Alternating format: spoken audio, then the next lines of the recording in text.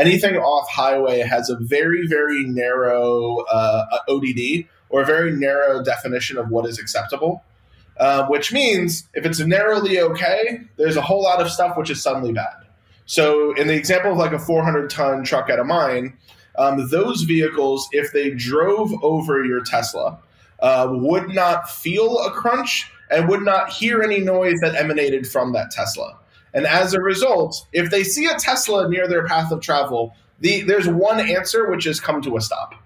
There is no like, well, I don't know, what's this Tesla driver doing today? Do they seem to be driving erratic? Or are they going to try to cut me off? It's just like, they're not supposed to be here. Let's come to a stop.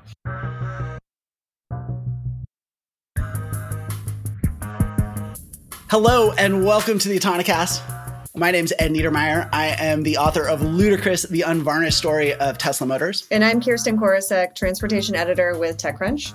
And I'm Alex Roy, the Director of Special Operations at Argo AI, whom I do not represent on this podcast. I'm also the founder of the Human Driving Association, the spinal tap of car enthusiast organizations. And I might have been an investor in one of the companies that we're talking about in the show today, except the guy who pitched me didn't give me the name of the other guy in the show today, who actually gives it credibility. Let's do this. Wow. Okay. Well, we should say that the two people joining us today are actually repeat Autonocast. I think that there are 3-timers at least, maybe 4-timers. And so I think Josh has done the show more than anyone, I think. Probably. So the Josh that Ed is referring to is Josh Hartung, who was the co-founder and CEO of Polysync, and now has how many startups? I'm not sure. We're going to get to that. At least 2. And then we also have with us Steven Salz-Achmacher, who is formerly of Starsky Robotics and now also has a new startup called Polymath Robotics. So welcome, you guys. Thanks so much for having us. Welcome. Great to be on. And by the way, right. Stefan is a mean Civilization player. And I really thought he'd spend more time on that after his last startup, but we can talk about that at the end of the show. Kirsten, lead us into this. Well, first off, Josh, how many startups do you have right now? Is it just 2 or are there more? Yeah, there's just 2. One I'm in the process of killing off. You know, it's like, oh yeah. Hopefully not the one that we're talking about today. Yeah, well, remains to be seen. No, there's another one. Okay, so the one that we're here to talk about today is Signal Technologies Inc. or Signal Auto. I think that is kind of how it refers to it on your LinkedIn page. So, all right. Two, you might want to clear that up. Is it Signal Auto or Signal Technologies? It's just Signal. You know, you always end up having to put some fancy word like Signal Technologies or robotics or, you know, innovation, right, or like something stupid at the end. Because otherwise Signal sounds stupid. Right. Well, and also it could be confused with the messaging app. But you didn't create a messaging app. You've actually are working on a hardware automation robotics company. Yes. So explain what the company is and how you got here. Sure. So back when I was the CEO of Polysync, we had this product, which was always kind of the redheaded stepchild. We had a product called DriveKit, which was used to take over control of Kia, various Kias. I'm a big Kia lover, as everybody knows. In fact, I have pictures with the hamsters. You guys were there. Some of which I took. Yeah. So we always had this redheaded stepchild of a product, which was called DriveKit, and we kept trying to sell everybody on the software that we made and things like that. We made good progress, but after the demise of that company, which is itself a long story, I kept getting this incoming. I went into aerospace for a while, and I was doing sort of chief engineer work on big jet turbine things, and I kept getting people emailing me, "Hey, we want to get DriveKit. Like, where's DriveKit? We can't get it." And, the DriveKit broke. So, I called up one of the original engineers on that project and I said, hey, if we were to actually make this a really great product, if we were to focus on safety, and, manufacturability so we could make these things in volume and really sort of cater to fleets and companies that were starting to build businesses, would that be possible? He said, oh, hell yeah. And so that's kind of how we started Signal with a box to control Kia Niro. And it's just sort of grown from there. And then Stefan, last time we had you on, it was a great, well-received episode actually, in which you kind of talked about what happened with the demise of Starsky Robotics. And made many enemies for a lot of bridges. But it was a very honest conversation, which I always appreciate. And because it's pretty rare, it's rare that I encounter that. Episode 181, if you want to go back and listen to it. Yes, thank you. But since then, you did a few things, and then you ended up starting a new startup, which we just mentioned before, called Polymath Robotics. And we're having both you and Josh on because you're actually working together. But first, for our listeners who could read the story I wrote on TechCrunch, or they could just listen to you describe what Polymath Robotics is. Yeah, so Polymath, we're building general autonomy software for industrial vehicles. That's anything from a tractor on a farm to a 400-ton truck in a mine. And the impetus for this was while I was at Starsky, we had this experience that a lot of other folks have had in autonomy. I know, like, Alex has seen this at Argo. Kind of everyone's seen it everywhere. I'll just hold the mic up like this so I can be real super sexy. Where we constantly get inbound messages from random billion-dollar companies who no one's ever heard of saying, can we pay you $8 million to pivot your whole engineering team to focus on this super, super, super niche vehicle that no one else cares about, no one else uses for this task, but we really care about it. And the problem in so much robotics is we'd have to say no. We'd have to say, like, we don't need your $8 million because once we make, general autonomy for trucks work, we'll be billionaires, and your $8 million will be peasant money. That's clearly in retrospect. And now at Polymath, we're building a product that makes it really easy to automate all of those long tail stuff. But we're just doing the software side, which is why I'm so incredibly happy to have Josh as a partner on the hardware stuff. Okay, surely Alex and Ed now have questions. I mean, can you just walk us through, like, you're a customer for Polymath, right? Like, who are you, sort of generically, right? Like, I mean, feel free to name specific companies if you can name customers, but, like, generically, who are you, and, like, what does that sort of relationship experience look like? So you could be a company that's trying to start the next Bear Flag Robotics or the next Outrider, the next whoever. And the challenge with a lot of those startups is they spend the first 2 to 4 years of their life building something that can drive from here to there without bumping into stuff. So you could be one of those folks. You could be a $1 billion company that operates that's in forestry and operates like lumber ports, or that is in mining, or that is in waste management, and say, like, we have a big long-term problem with staffing, and we'll pay you a lot of money to make this random equipment we already own that's $500,000 a pop to $2 million a pop, and pay you to make it autonomous. Or you could be an OEM of that type of equipment, realizing, hey, John Deere, Caterpillar, Komatsu are $100 billion companies that spend lots and lots of money on autonomy. We are a small little tiny player, only worth $1 to $10 billion. And we'd really like to be able to offer autonomy to our end customers. So the interesting part to me is that you also have the ability for people to use this free tool that works on an internet browser. So it's kind of pretty accessible and it's free, yep. I think you said, called Caladan, and where you could, let's say you're a big farmer, or you have, you're a giant e-commerce operation, or you're a smaller distribution center, but you can basically play around with this sim yep. and see how it might work or what it would look like. And is that being used by customers today? Yeah, so we've gotten really strong feedback since we came out of stealth with your fantastic article last week. And for anyone listening, you can go to polymathrobotics.com, sign up, and we're promising 72 hours, but I think we're actually more like 2 to 4 hours. We will spin up our entire autonomy stack in a simulated world that you can start to command around with Gazebo. And you can start to command around with our API.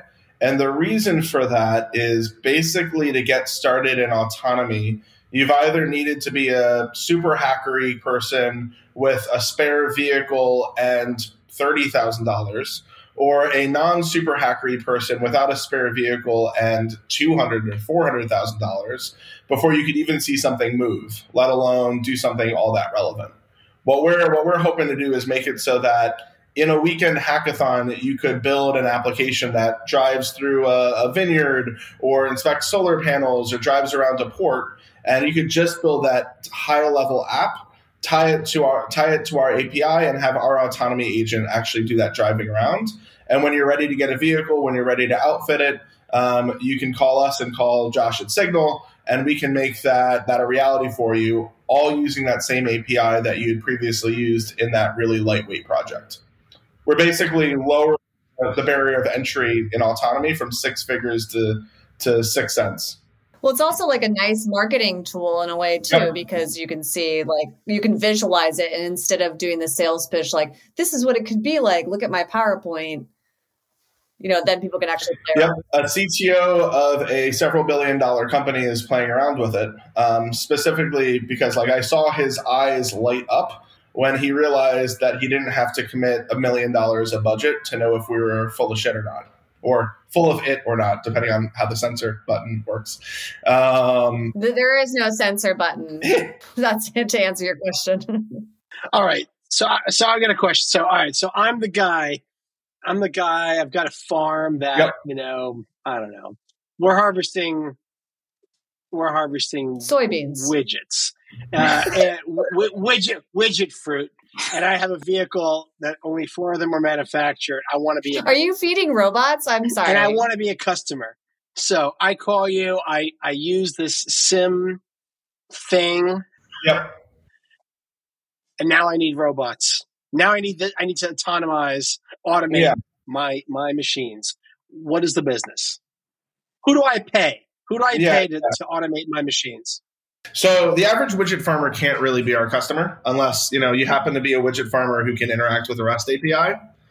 But more, if you're not the average widget farmer, but you're your average Alex Roy, you can decide, I love widget farmers. I want to help out all the widget farmers by making their vehicles autonomous. You can start playing with our product in Sim. Literally, I was able to edit our example app, and I can't write a line of code. And Alex is better at all things than I am, especially looks.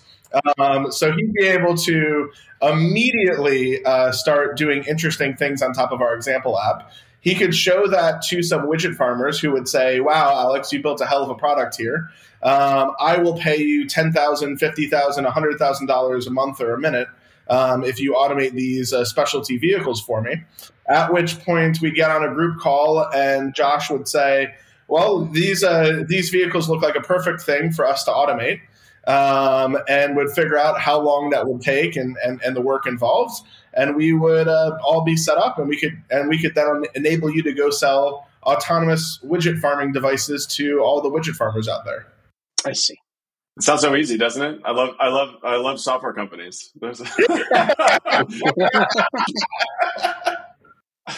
What I appreciate here is that Stefan learned from his prior startup that perhaps one should bite off smaller pieces in order to raise money, because after the screed he published that he explained that episode, what was it? At 180 what? 181. 181.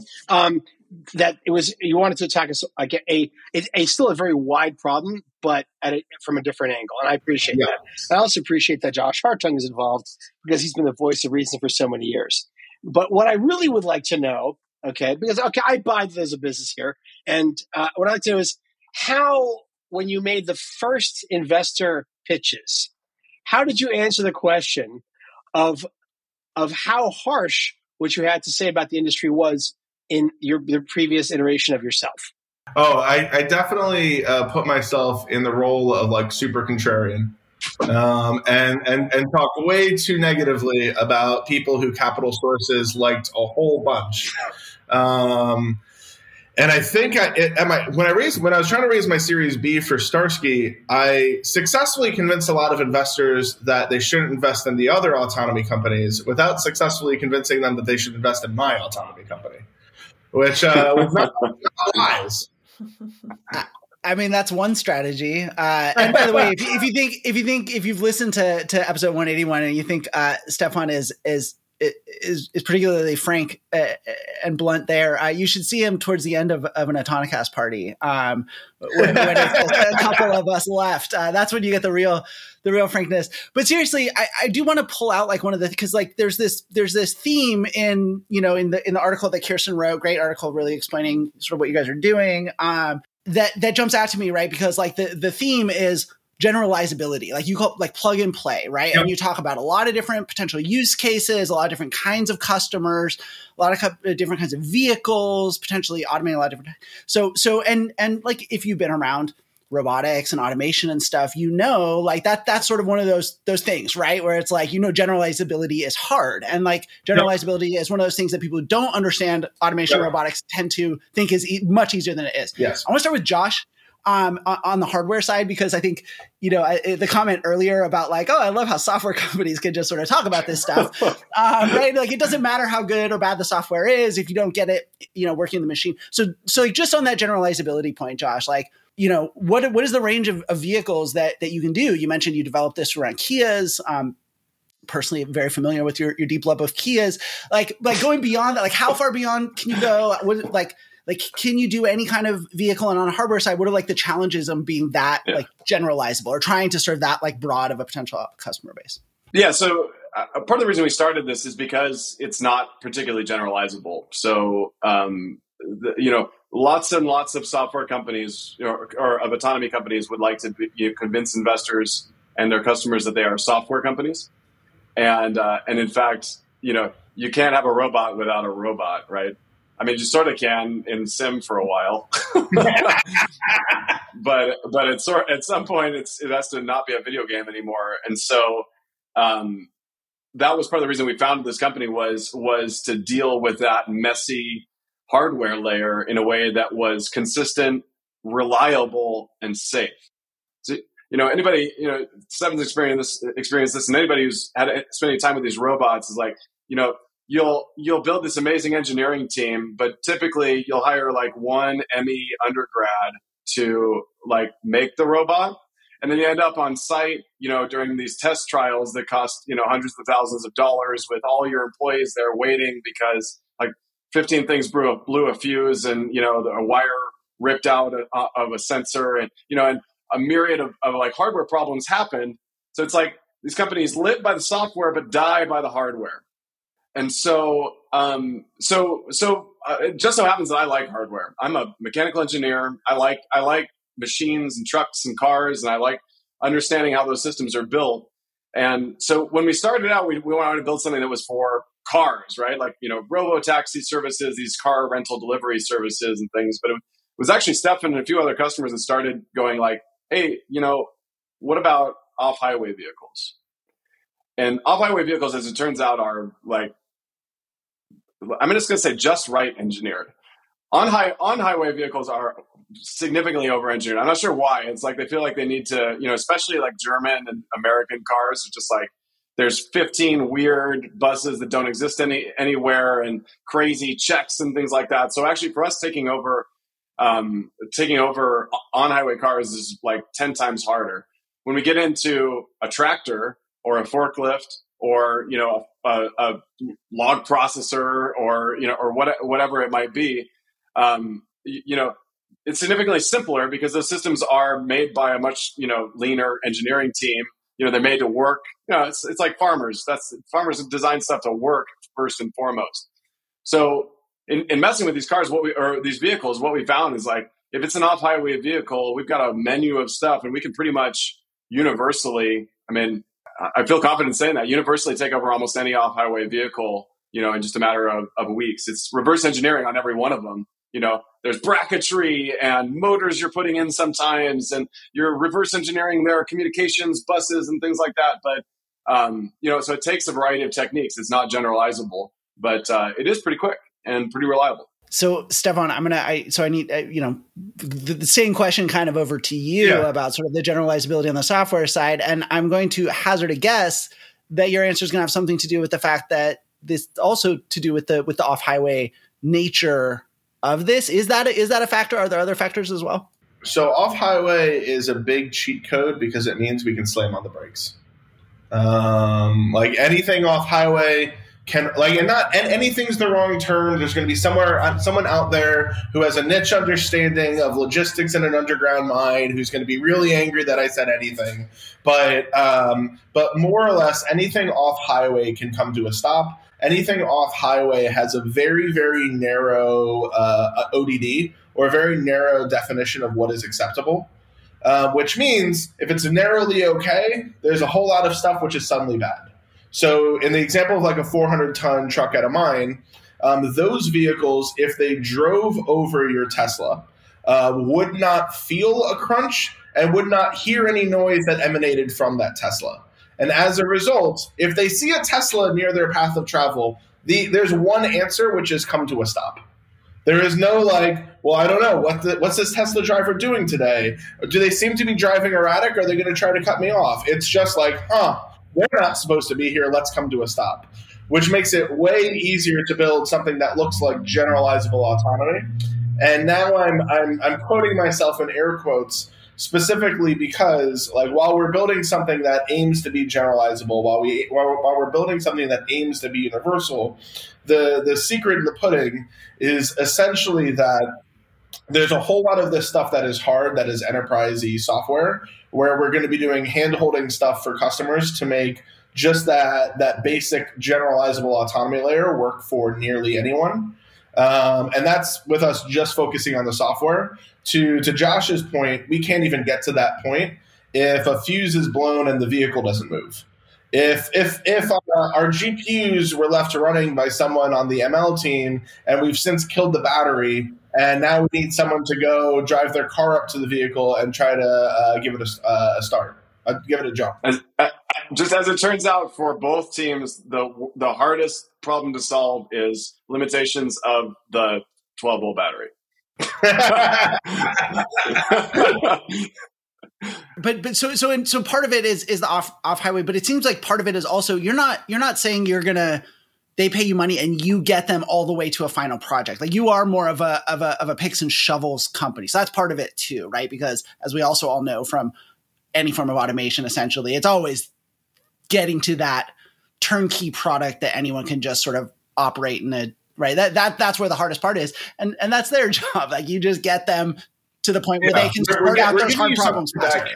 We're giving you something that can navigate from one GPS coordinate to another GPS coordinate without hitting stuff, with a bunch of internal safety engineering to make sure it knows if it's working or not, with a lightweight teleop kickback in case it comes to a problem and needs a person to look at it, with a bunch of that pre-packaged, really hard stuff that sucks up the first 2 to 4 years of your life. And for your entire lifespan is always going to be 40 to 200 engineers working full-time on it. Like it's just always going to be that much effort.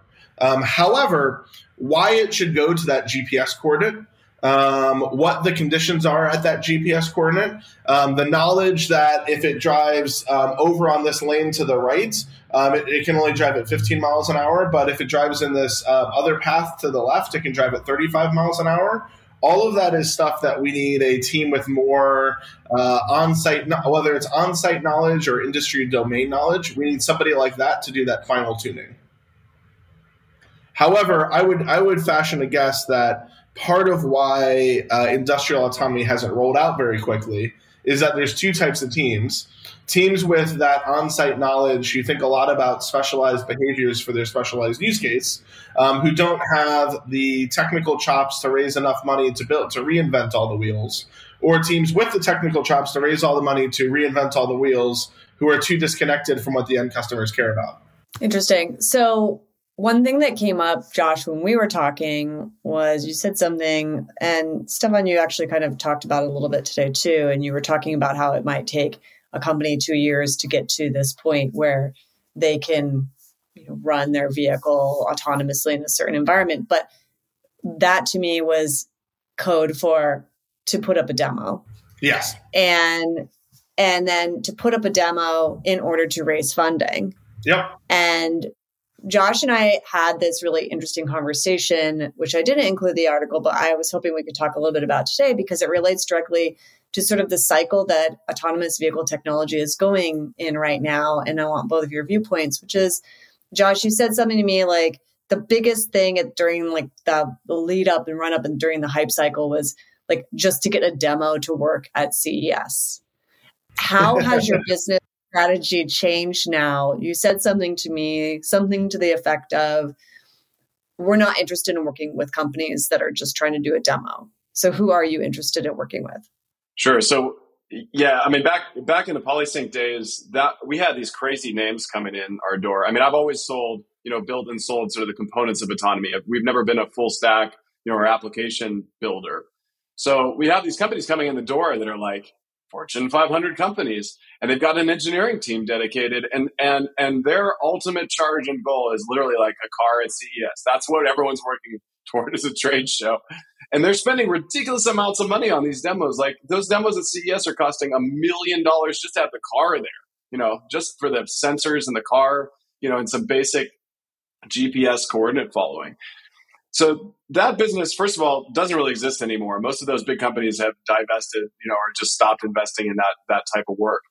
So what's left, and what I'm really excited about, is this sort of transition of a lot of sort of smaller startup founders like Stefan that are trying to build real businesses. So they come to us, and their goal is to get to a concrete, we need a vehicle to get to this concrete milestone that will show the value in our system that will allow us to then get to the next milestone of fundraising and building a larger fleet. So that we don't have a single customer that's like a one vehicle customer. They're all, okay, how will this work when we go to scale? How will this work when we go to driverless? What systems do we need in place? It's all, 1 unit now, 10 units next year, 100, 1,000, et cetera. And that's, to me, that's just such a remarkable difference. It means that we're going to end up with like actual practical, money-making businesses in this industry for the first time ever. That seems so well suited to your personality, because I think the first time we met, you were just like already complaining about demos. And that was like at the beginning of the hype cycle. So like there were like several years left of that to happen.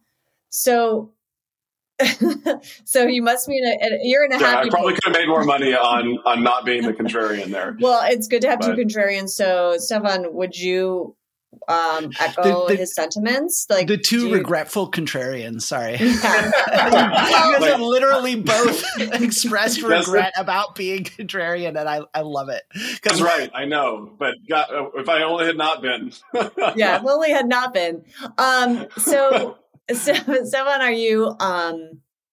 Do you echo that, and also do you regret saying and writing what you did back in there? I mean, do you still believe in what you said back then, and how now the industry or parts of the industry seem to be moving towards actually like pragmatic solutions that will work? So in terms of articles that I previously wrote, as I previously mentioned, I'm trying to no longer be Mr. Negative Nancy in public settings. That's how I feel about those articles. Yeah, but sometimes the truth and the reality is negative. It's just the way it is. I mean, so. Yeah. I'll also add, Stefan, the pressure's off a little bit because there's a bunch of other companies that are going under, and their founders get to be the negative ones now. As one of the podcast hosts said to me very frankly during a Zoom call last September, October, is other people got a lot farther just by being the booster of the industry. And that might be a good model to think about in the future. And this is a really interesting industry with a lot of great people who are working really hard and have a lot of great things ahead of them. To have no sarcastic tinge to that statement at all. But to the DemoWare comment. So I think Josh's point is correct. I do like seeing a slightly more positive view of humanity. I think that when in that big demo phase of let's all just get a car at CES, there was this underlying group of people who thought that like step one, car at CES, Step 2, question marks. Step 3, general autonomy. We all make $1 trillion and no one ever dies in a car accident again. And like, obviously any Underpants Gnomes reference is a statement of intellectual seriousness. But it's also there was this underlying belief that it was as easy as like slap a couple of LiDARs on a car and look how good computers have done over the last 10 years. They'll probably do just as good at full autonomy, full general artificial intelligence. Like this is all going to be solved. And actually I've seen there's similar stuff in industry. So to not name any specific names, but you could probably figure some things out. There's been some notable industry autonomy demos that companies spent like $40-50 million on to make stuff work for like a week. And the thought was it's going to work for a week and then we're going to be able to roll it out and we're going to have benefits of higher productivity, safer job sites, more software margins, all of this nice stuff. And the challenge has just been that like there's been a false equivalency between robotics and software. People have seen crappy hackery apps that exist in a weekend become billion-dollar companies in 18 to 36 months and have thought, well, okay, well, this robot kind of sucks now, but it was a tenth as good 30 days ago. So imagine how great it will be. Like I remember early Comma AI articles saying, wow, this guy built something that kind of works in 2 weeks. Imagine how good it will be in 6. Whereas what I'd actually say is that robotics in general today looks more like software did in the 1980s or the 1990s, where everyone builds everything from scratch for every project. As a result, if you ask exactly the right questions of the AI system, it will tell you exactly the right answers. And if you deviate at all, if you try to apply it to a new thing, if you try to do whatever, you find out that it's just a workflow app that's been handmade and is really, breakable. And a big part of the switch from like 1985 and 2005 or even 2015 was not building everything in-house, being able to buy stuff like really, really good hardware integration from somebody like Signal, being able to buy stuff like really, really good generalizable basic autonomy from Polymath, and then just focus on the small little bits of stuff that matter to your business. And that's what really good software companies look like today. And I had a chance to see some of them in my sojourn between Starsky and here, where I realized like, wow, you guys are a software company making $2 million a year, but you arguably have no software. You have a Webflow front end. You have like Coda or whatever on the back end.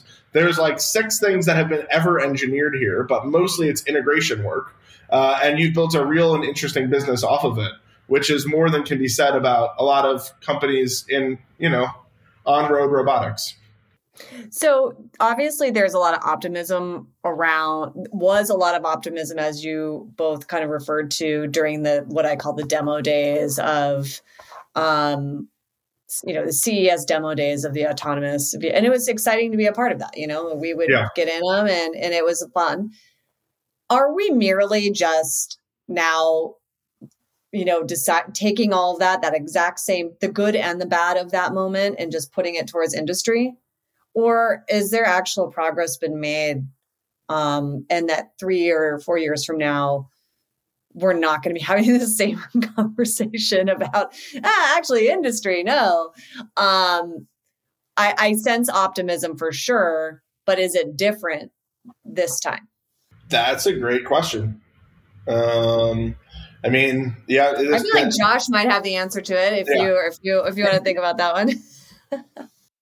I already said it. Things are different this time. We're getting a lot of like, interestingly, we got a bunch of startup founders that are wanting to do interesting applications with, they're doing interesting applications. Like we've got people who are delivering rental cars. That's not something I didn't expect. Like it drives autonomously to you and then you drive it.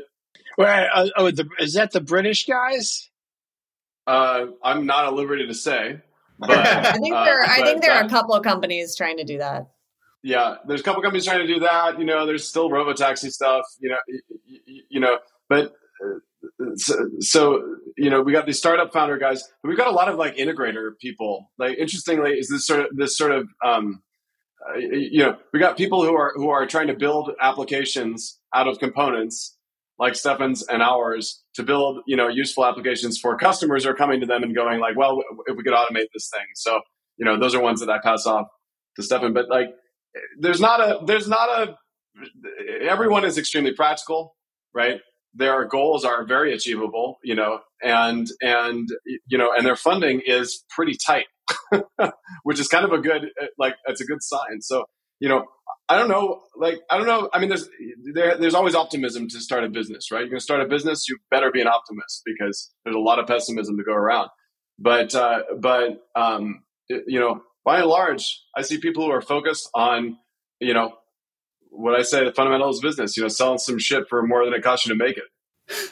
So I remember, Josh, really early when we were first getting to know each other, I referred to the AV industry, and you were like, "Don't call it that. It's not an industry. It's a science experiment with like hopes of someday becoming an industry." And like, you were right, and that was something science experiment. Yeah. And this was years ago, and like it's one of those things that you hear things in this space, and it takes you like a while to understand how true they are. And like, I think like just in you describing sort of this evolution of you were in the space. That was how, that was one of like a frustration that we would talk about. We were out in trucks in the middle of nowhere. And you left the space and then like, and now you're back. And like, I can just see in terms of how you're describing what the business was like and what it was now, like that is something that is starting to change in a way that's not just talk. It like, that makes sense that it's real. And so I think that is a really interesting, like, there is one other element. Yeah. There's one other element that I find really interesting is that it's happening in other pieces, but I don't hear about the startups then getting excited and landing funding and then working on getting the next amount of funding based on a proof of concept deal with an automaker. Yeah. Mm-hmm. And that just seemed like, even back then, exciting for the startups, but when I would meet them, I'd be like, but what happens then next, And we know what happened next. Automakers are a fickle bunch, and they'd be like, okay, thanks, we're good. And then the startup would be like, what? Are you seeing that happening at all? Like on the industry side at all? Are there a lot of proof of concept type things going on, or is it structured in a different way? So, I think in places like the work that Caterpillar's been doing, they're rolling out autonomy to every vehicle that they can automate at every mine that they can do it, which is not that many vehicles, and the entry point's pretty high, which makes it not as many mines. But it is not from a customer interest perspective. The customers are interested in like, let's get to zero entry mines so that every vehicle can move 10% faster. And I think going back to your question about, is this different this time? If robotics today is software in the 1980s, sure, there were Steve Wozniak building their own computers and doing some interesting stuff in computing in the 80s, and early adopters who were doing word processing back then for files that nobody could really print and nobody could get emailed to them. But it was industry who was buying those early Oracle and SAP systems. It was industry who, while they have very specific expectations of how stuff works, is okay with a different sort of product than we might be expecting if we were buying something that looks like an iPhone, which I would liken to a lot more of the on-road autonomy stuff. Alex, you must have some sort of question. It would not be appropriate. Okay. I'll ask a question. So one of the things you mentioned, Stefan, is that you were like, you had a call and someone pointed out to you that the boosters went a lot farther. And Alex had asked, did you burn bridges or something? Yeah. And I guess we know that you didn't with some people because you got some pretty high profile investors. And I find the group of them incredibly interesting because it is literally the exact opposite, in my view, of what they're working on. And so what I'm talking about is like Oliver Cameron, who co-founded Voyage, and Voyage was acquired by Cruise, and also Cruise co-founder and CEO Kyle Vogt, Matt Sweeney, who was over, I believe, at Uber ATG, right? And now he started Thursday Ventures. So I don't know what you can say about that, but I just find that interesting that here these guys are all working on or worked on robotaxis, and they believe enough in your idea to angel invest in something that seems to be doing something very different. Are they hedging their bets, or like what's going on here? They all have also gotten these emails from big weird companies saying pivot. And I just checked Crunchbase to see if one of them was public, but like one of them even had investment from a large industrial company that was largely like, hey, can you automate this specific vehicle in these types of industrial sites that we have? We're interested in writing a large check in your next round if you do that. One of those groups got a check like that, specifically because everybody gets these emails once a month. Like Cruise gets these emails, Voyage got these emails, Tesla gets these emails. I mean, I think it's been a long time since anyone's talked about the Tesla Semi, but that comes out of one of these emails of like, man, it's really hard for us to move Tesla cars from a factory to dealership. Maybe if we can make the trucks autonomous and electric, that would make sense. Industry's been banging down the door of autonomy saying, please, please, please automate this stuff. It's really hard to staff. Interesting. So I don't know how much, but it's decidedly less sexy. Like robo-taxis are a great conversation starter at a bar. Automating trash compacting wheel loaders at a landfill doesn't get people so interested in talking to you. Yes, but the latter might make you more money faster and be a business that exists. Listen to that, investors. And Alex, of course, is being very quiet right now. But I'm sure you have questions that are maybe this conversation is like a political and professional minefield for me. So. Right, but you also could talk to them about anything else. So here's your chance. Walk us through the people that you pitched who said no because of your blog posts. I think those people mostly just didn't respond to my emails. So, who was unable to forgive? I think more the story of who was unable to forgive is related to the fact that there was no interesting big autonomy jobs that came towards me after said blog post.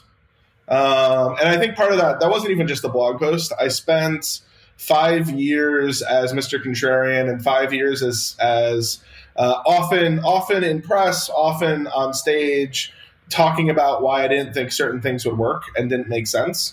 And I made a lot of points that I think were both amusing and convincing.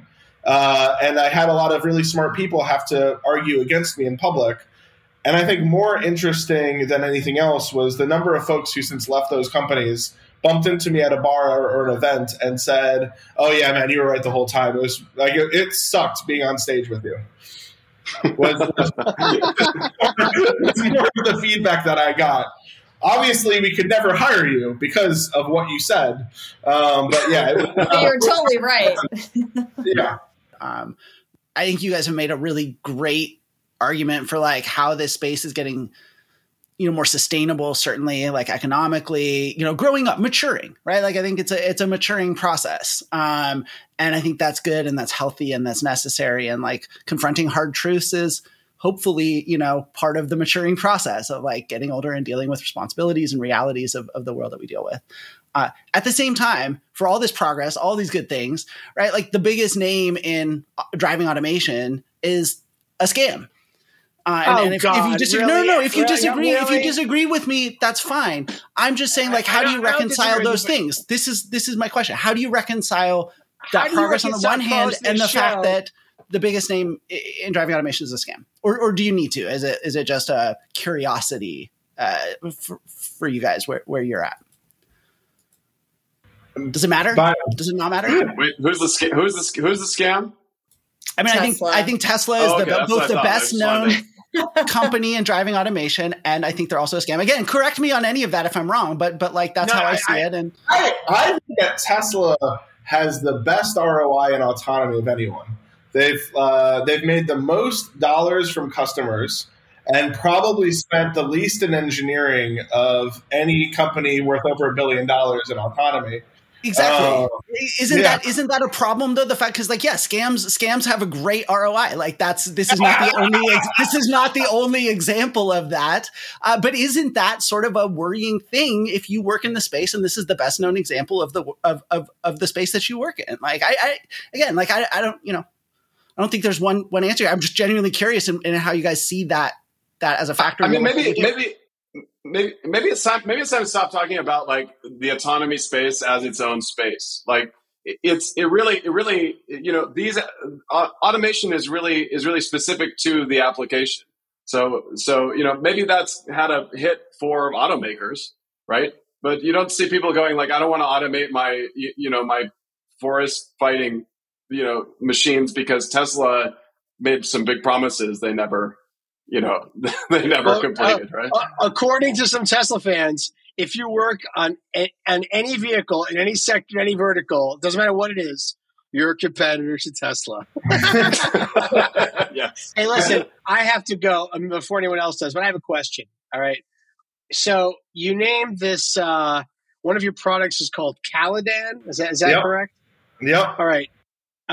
So Caladan, obviously a reference to the Atreides homeworld, Water Planet. And but regardless of it, that being the Atreides homeworld in the Dune universe, we all know that in the Dune universe, AI is banned ever since an event called according to the Butlerian Jihad, the AI is banned and all thinking machines are banned. And all we have are mentats who are basically teleoperators in the year 14,000, which is when Dune takes place, and who give mild advice. And there's some planets like the Tleilaxu, and you know they cheat and they create some basic thinking machines. So, was your selection of Caladan as a product brand your attempt to be clever in the hopes that people and your customers didn't read the books? I knew you would have a question. See, I was not expecting anyone to bring up the Butlerian Jihad for at least 6 months after launch. So way to jump there faster. It is not a reference to the Butlerian Jihad. It's a reference to our first team offsite was watching the movie, and naming stuff is really hard. Caladan in the books has just enough written about it to be a good place with nothing controversial. It's not like a lovely home planet happened to oppress all the women. It's not a lovely home planet except for that one racist thing. It's just like, oh yeah, Caladan, what a great spot. Everything was great when we were in Caladan, as it is. So is your server farm named like Gady Prime? Welcome. But Alex, it looks like you're in our autonomous vehicle, and you click the autonomy button to get it stopped driving around. I tried to listen. Before I go, let me say this: the fact that I can click drive it around and go into this is very cool, and I have not seen anything quite like. Well, I can't really say if I've ever seen anything quite like this, but it is cool. I have to go. Enjoy the rest of your conversation with my colleagues. Bye, everybody. I'm off to the gym, which is the Salusa Secundus room in the basement of my building. I'm kidding. I gotta go. Bye. And there goes Alex exiting as in style. Ed, I've tried this. Why don't you try it? Yeah, give me just a sec. Yeah, just Jenny, resend the message, or you can click on that same link. Okay, so I'm looking here. I just clicked a link, and I see a steering wheel on, I guess, a tractor in a field. And I see if I can, there's like a right arrow, and I click on the right arrow, and the steering wheel moves. So that's cool. What do I do now? What should I do? So there's a diamond in the middle of that circle with the arrows in it. Why don't you pull that diamond and hold it at like 2:00? Or you could also pull it to like 5:00 and just hold it there. Okay. Oh yeah, it's moving. But You see, are when Stefan, you're driving an unmanned tractor with no one in it, no one on my team within 100 miles of it, in Modesto, California. So are you in Oregon still, or are you over in Texas these days, or where are you? I'm in Oregon. Texas. I'm in Oregon. Oregon, yeah. So only like 500 or 1,000 miles or something. No big deal. So, Stefan, when you told me to do this, then I was like, I'm not going to listen to him. What if he's already programmed it to do this? And so I don't know if you realized, but I was like, did the exact opposite of what you told me to do. You're like, okay, now put it to 2:00. I'm like, I'm putting it at 11. Well, I try options so they can do that, but I mostly try to tell you directions that aren't towards the fence. If I try and drive to, I mean, like I can see sort of like places where I think you probably don't want this tractor going. If I try and like, can I? Should I? There's a geo fence around it that should stop it, but right now you're like facing the fence. Why don't you turn around? There'll be like a gate in the fence, and you can try to drive towards that gate. Just because I'd rather the geo if my geo fence doesn't work and you're driving towards the gate, you'll go further than I want you to go. But if my geo fence doesn't work. Yep. So towards those vehicles? Yeah. Why don't you drive towards those vehicles? All right. Yeah. Try to take it on the highway. Take it for a spin. Yeah. So the system that you're driving is what Josh retrofit. Josh, you want to talk about what you put on our on Farminachi, our tractor? Yeah, it was just an off-the-shelf generic tractor. So you got a tractor on AliExpress, is what I'm hearing. Yeah. And it looks like you can't move forward anymore? Yeah, I'm trying to drive into some kind of farm equipment, and it won't let me, which I think is like, I mean, understandable, but like this could be more fun. I feel like we've reached the point here where fun and safety are starting to trade off. You could set up like an obstacle course in which, you know, people try to avoid something, but if it happens to be like, I don't know, some little miniature like Tesla vehicles or something that Ed would love to drive over accidentally. So our assumption is that the teleoperator is a professional who is working at their job when they're driving it and is getting us out of trouble, as opposed to we need to protect them from creating trouble. I mean, that we can change that. We could like rejigger stuff for that, but that's the broader point of teleop. Right. But yeah, sorry, Josh. Why don't you tell them about all the stuff that you definitely did not put on a John Deere tractor? Yeah. So we acquired a generic tractor that we did a little bit of research into initially to make sure that it was sort of well predisposed to being automated. There's a couple kind of checks that we like to make sure we're not putting in lots of extra actuators and things like that. And we brought it into our shop and completely disassembled it, installed a variety of actuators and control systems, reverse engineered the vehicle's control buses, sourced factory connectors. We installed a variety of mounting planes, things like that for computers and sensors. Installed it all, stuck about a mile of wire and Ethernet cables in it, and then delivered it back to Polymath in approximately 3 weeks. Yeah. I actually try to not tell people how fast the Signal team was because I worry that I'm going to make it hard. I'm going to set expectations that will be hard for them to meet as they scale. We appreciate that. It took 6 weeks. You know, it works really well, but it took a while. And I say that in some big corporates like, wow, 6 weeks, that's lightning fast. Yeah, cool. Great. Yeah, that's fine. But the cool thing about that project actually is the way we do those retrofits is we develop all the documentation, all the engineering models and diagrams and drawings and things that are necessary to completely recreate that system again without having another vehicle in-house. So today I could sort of kick off manufacturing and in a few weeks deliver a full retrofit kit that could be installed, you know, usually in our facility, but potentially even in the field and perform exactly the same. And Ed, I hit our e-stop over IP here, so you won't be able to try to hit more farm equipment. Awesome, and he just showed me a big red button that he keeps on his desk. So since there's obviously no one in the vehicle, yeah. So where are you two thinking not just where your two companies are headed? I mean, if I presume, Josh, if you continue to work with Polymath Robotics, you'll have to grow your team. And likewise, over at Polymath Robotics, the more customers I get. But what are you thinking actually more broadly about where autonomous or automated vehicle technology is headed in general? And I'm asking this in the business sense. Like, do you think we've looked a lot at consolidation happening? But I've always said, I've thought that there would be this wave of consolidation and then everyone would like go into their corner and like shake off that situation in which maybe their company folded or maybe they were laid off and then come back out and not leave autonomous vehicle technology. Like they would stay in it. Do you think that that's happening, that we're going to see like another wave of startups like yourselves? Or are you two, anomalies? Anyone can answer that question. Yeah. I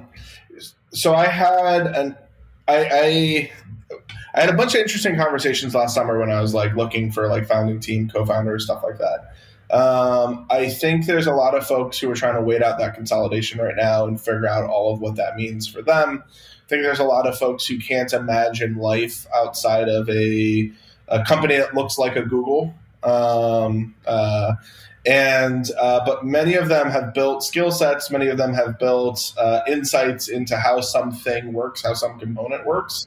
And my belief is we're going to see, the swords into plowshares type of moment as a lot of these folks take autonomy and say, my dad had a landscaping business when I was growing up. That's how he paid for me to go to CMU. And now I'm going to automate lawnmowers.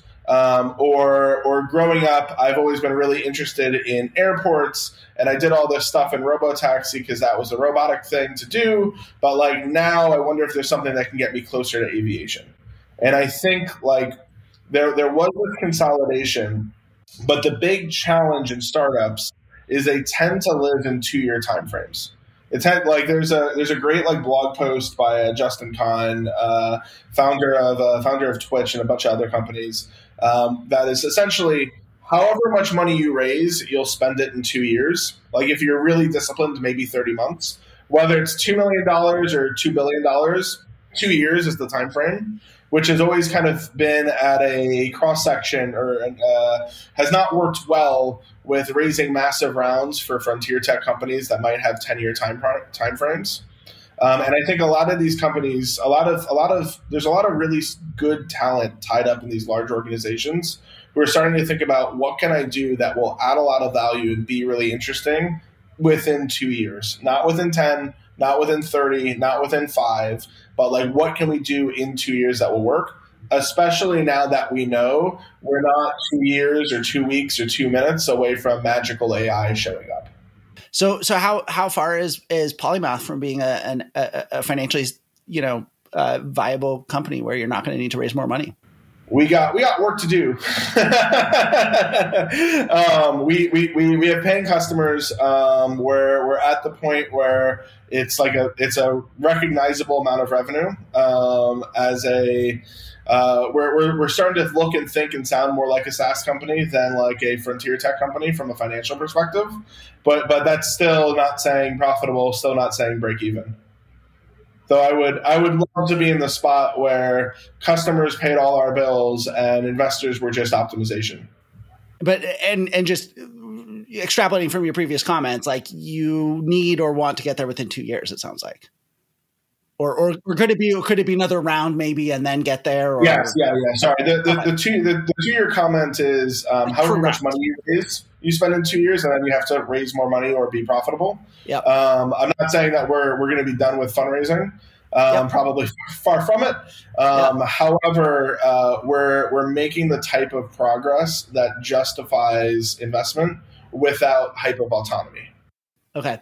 And Josh, I assume that what the market needs companies to look like these days. No, like to Chris's earlier point, it's no longer a POC and hype that lets you gets you to SPAC. It's now like real actual progress where you're delivering product and people are happy to pay for it, which I've definitely been happy to pay for Signal, and I'm sure, and I know others have been too. So Josh can answer the question as well.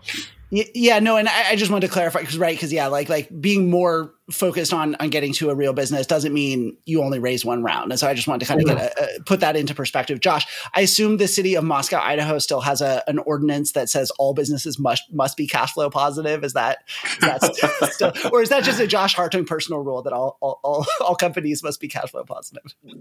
That's one of my big disappointments in my career in this industry was we sold picks and shovels, right? We sold components of autonomous driving. And one of my big disappointments with the demise of Polysync was just leaving the customers that had invested time and energy and skills into our products that we no longer supported. And this is just, this is the common thread in VC funded, whether it's a SaaS company or a robotics company or whatever, like if you're not profitable, eventually, you may face extinction and letting your customers down.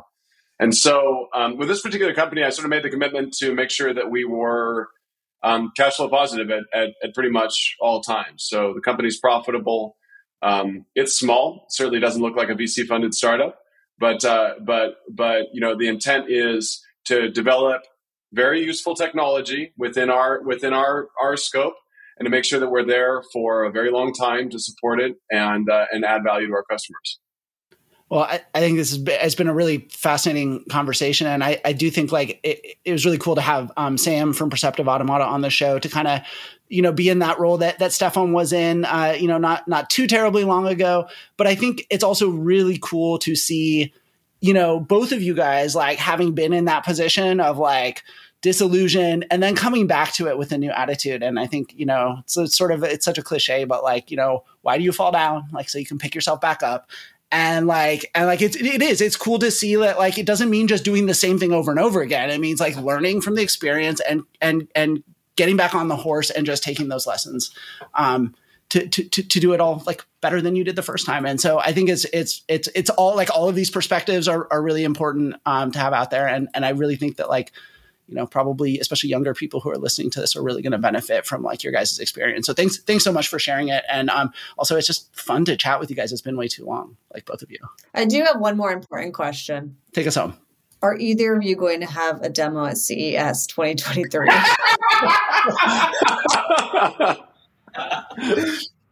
This is why Kirsten Korsak makes the big bucks right here. So I have gone to a couple of conferences recently where the same demo that Ed just did, I walked around with my iPad and walked up to people and said, here's a tractor. Why don't you drive it around? So I think we'll have that demo, but I don't think we're going to be bringing out a full autonomous kit.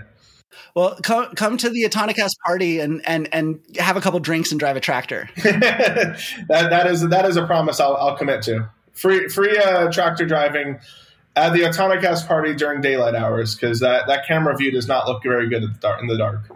2 drink minimum. Yeah, I think I'll just be walking around CES with a trench coat full of electronics and wiring harnesses, and I'll be like, "Hey, you want me to automate your tractor? Nice looking Kia you got.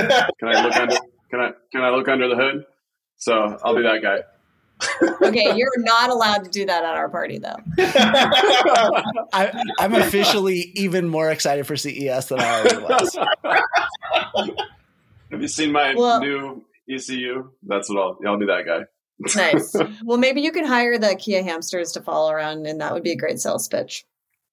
Maybe I'll wear a hamster costume. When they got rid of the hamsters, like someone somewhere ended up with a bunch of unused hamster costumes. We need to find the liquidator they did and get Josh a hamster costume. Okay. Well, suddenly this conversation has taken a turn, and so I'm going to put a stop to it. And so thank you, Josh and Stefan, for joining us. Thanks, Alex, for joining us for half of it, and Ed also. And also for our audience for listening to another episode of the Autonicast. Thanks so much, guys. Thanks, everybody.